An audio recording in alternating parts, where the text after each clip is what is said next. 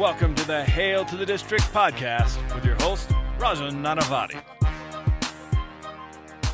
What's up, everyone? Welcome to the Hail to the District podcast. This is Rajan, coming at you only minutes after the Washington football team lost to the Philadelphia Eagles on this weird Tuesday evening game by a final score of 27-17. We weren't able to get a post-game podcast out to you after the loss against the Dallas Cowboys last weekend, so I wanted to make sure we got something out after this game, even if it was just angry ranting and name-calling originating from me, which is pretty par for the course for those who know me best. But taking actually a quick detour back to said loss against Dallas last week, in reference to the aforementioned name-calling, there were a few moronic Washington fans, in my particular orbit actually, and they should know who they are, who wanted to tell me that this team didn't belong in the same conversation as the aforementioned Cowboys. Of course, that was only followed by the fact that Washington trailed by a touchdown with less than 5 minutes left to go in that game, despite Taylor Heinicke admittingly having one of his worst games of the season, and we entered the game decimated by injuries, although not nearly as horrific as what we saw tonight. Point being, outside of hoping that I never have to hear the moronic insights or football analysis, using air quotes violently right here, of some of said fans, a couple in particular that I can think of, a conversation about beating Dallas last week was somewhat realistic, or largely realistic, or pretty realistic, even if it did border on being hopeful. Now, juxtaposing that with tonight's game, Washington beating Philadelphia tonight wasn't even somewhat realistic. This was the game that having any rational hope of winning was truly far-fetched. The number of absences we had was just gross. It was grossly exacerbated because of the recent COVID outbreak, in addition to the fact that we all had a ton of injuries. Now, I know that every team deals with injuries, so I'm not going to lament the fact that we didn't have guys like Chase Young or Logan Thomas or Curtis Samuel, yet again, though I will continue to say that not having J.D. McKissic out there continues to be an unspeakably huge loss for this team. But anyone who's followed this team in the lead up to tonight's game, even after it's postponed to this evening, knows how shorthanded we really, really were, and how badly shorthanded we were in particular. I mean, headlining the countless practice squad elevations, the last-second free agent signings, and all the other additions that kind of duct-taped onto this roster was, of course, the fact that we had to put Garrett Gilbert, who literally signed with this team less than a week ago, in as our starting quarterback in a critical December game that would determine the order of the NFC East outcome and have playoff implications. And to his credit, Gilbert played pretty competently given the circumstances. While the second and third quarter of this game tonight were downright horrid for the offense as a general, the offense in general, the offense as a whole, I think things could have been a lot uglier, even for considering this offense isn't really that explosive to begin with. I actually do think that Scott Turner deserves a ton of credit for tonight's game plan because it was clearly designed to get Gilbert some easy throws early on, help him get into rhythm, and it started to pay dividends later in the game. But by the time Gilbert and the offense really got into the rhythm, as mentioned, it was just too little, too late, considering the defense in particular was just beyond gassed at that point. It wouldn't be a classic Washington loss without an extra painful gut punch, considering we got teased with that early touchdown thanks to the freakish heel kick interception that landed in the hands of Landon Collins, and then the Eagles fumbling that led to the deep shot to Terry McLaurin, which helped us get the 10-0 early lead. I will say, again, Gilbert just showed up 10 minutes ago, so I'm not going to crush him, but on the third down pass in the end zone that bounced off the hands of Adam Humphries, Gilbert was really late on that throw. If Gilbert throws it right when Humphries is making his initial break versus when he was running to the pile on the back of the end zone, there was a very clear window there.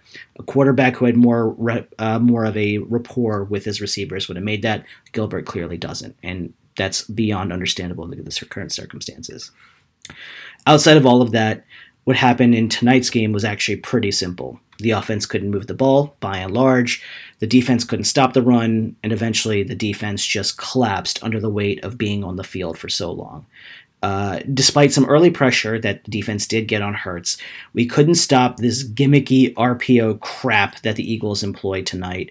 But it's really hard to expect your defense, again, to play with discipline and precision within a given scheme, considering half the guys out there were deep down on the depth chart when the season began, or they were practice squad call-ups. We were just cobbling together a bunch of dudes and hoping for the best. So I don't blame the defense for running out of gas particularly on that Philadelphia drive after we did cut the score to 20-17.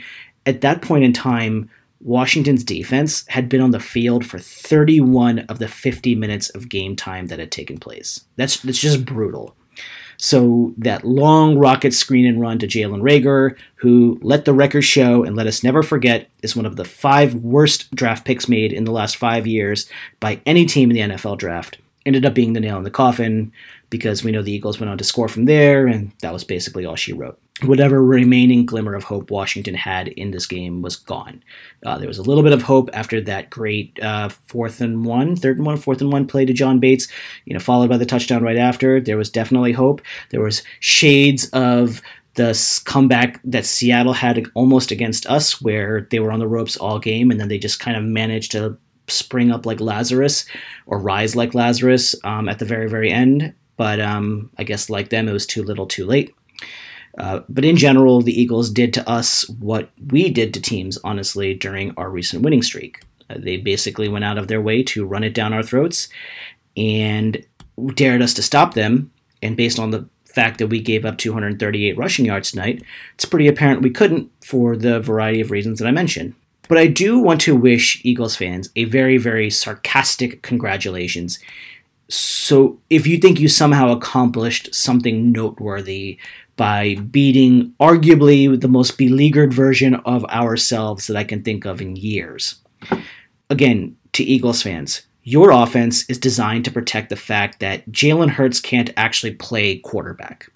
The threat of Miles Sanders, who is a very good running back, or has emerged as a very good running back, and some superhuman efforts by Dallas Goedert mask the fact that Hurts is a below average quarterback as a passer.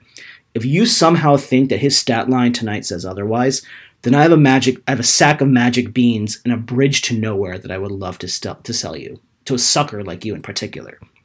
I'll even go one step further, and I'll tell you that I defy you to tell me how that Hurts as a thrower.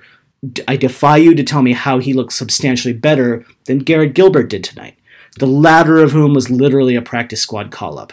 And I'll save you the trouble of trying to make that argument because you can't. So if you, as an Eagles fan, if your team somehow makes it to the playoffs, if you think that this smoke and mirrors crap and this one-trick pony quarterback that you have is going to do anything else besides get you a laughable one and done in mid-January, you're delusional. But then again, if you're an Eagles fan, history tells us that you're not quite on the level to begin with, so I guess there's that.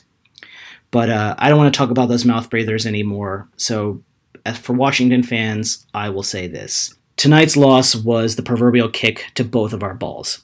I said this before the month of December started. If you look at the way that the NFC played out, Washington really needed to go 3-2 over this 5-game divisional gauntlet if they had any hope of playing in the postseason. They weren't going to win the division going 3-2. They probably had to win out or go 4-1, but they could go 3-2 and still make the playoffs as a wild card. But after losing to Dallas and after losing to the Eagles tonight, that cushion is gone. Washington now needs to really win out. I am very much looking forward to playing these puke green bums again in a couple of weeks, especially when we have a starting quarterback who wasn't here for like a cup of coffee. But much more pressing than that is the fact that after losing tonight, we have to play the Cowboys again in Dallas on a brutally short week with 4 days of rest, not even including the fact that we have to make the trip out there.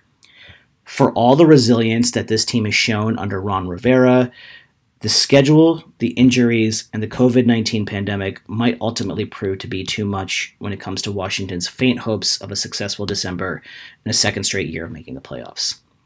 I want to give a tip of the hat to this Washington team for the way they fought tonight, but it continues to feel like no matter what hand we've been able to play as of late, or as I should say as of last week and this week, it just feels like the deck is stacked against us. I hope I'm wrong. I really, really, really, really hope we win out, starting with the revenge win against those loathsome Dallas Cowboys. But if all of this feels like a bit of a eulogy for the 2021 season for this Washington football team, well, it may very well just be that.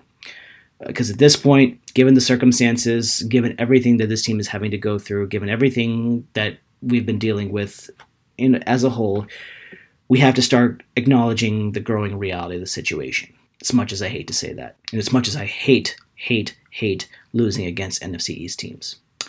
I'm going to leave it there. Don't want to get too much more angry or down or whatever else you want to call it. Thank you for everyone who's made it so far through this podcast. As I always implore you, if you haven't subscribed to it or officially subscribed to it, make sure you do so wherever you get your podcasts.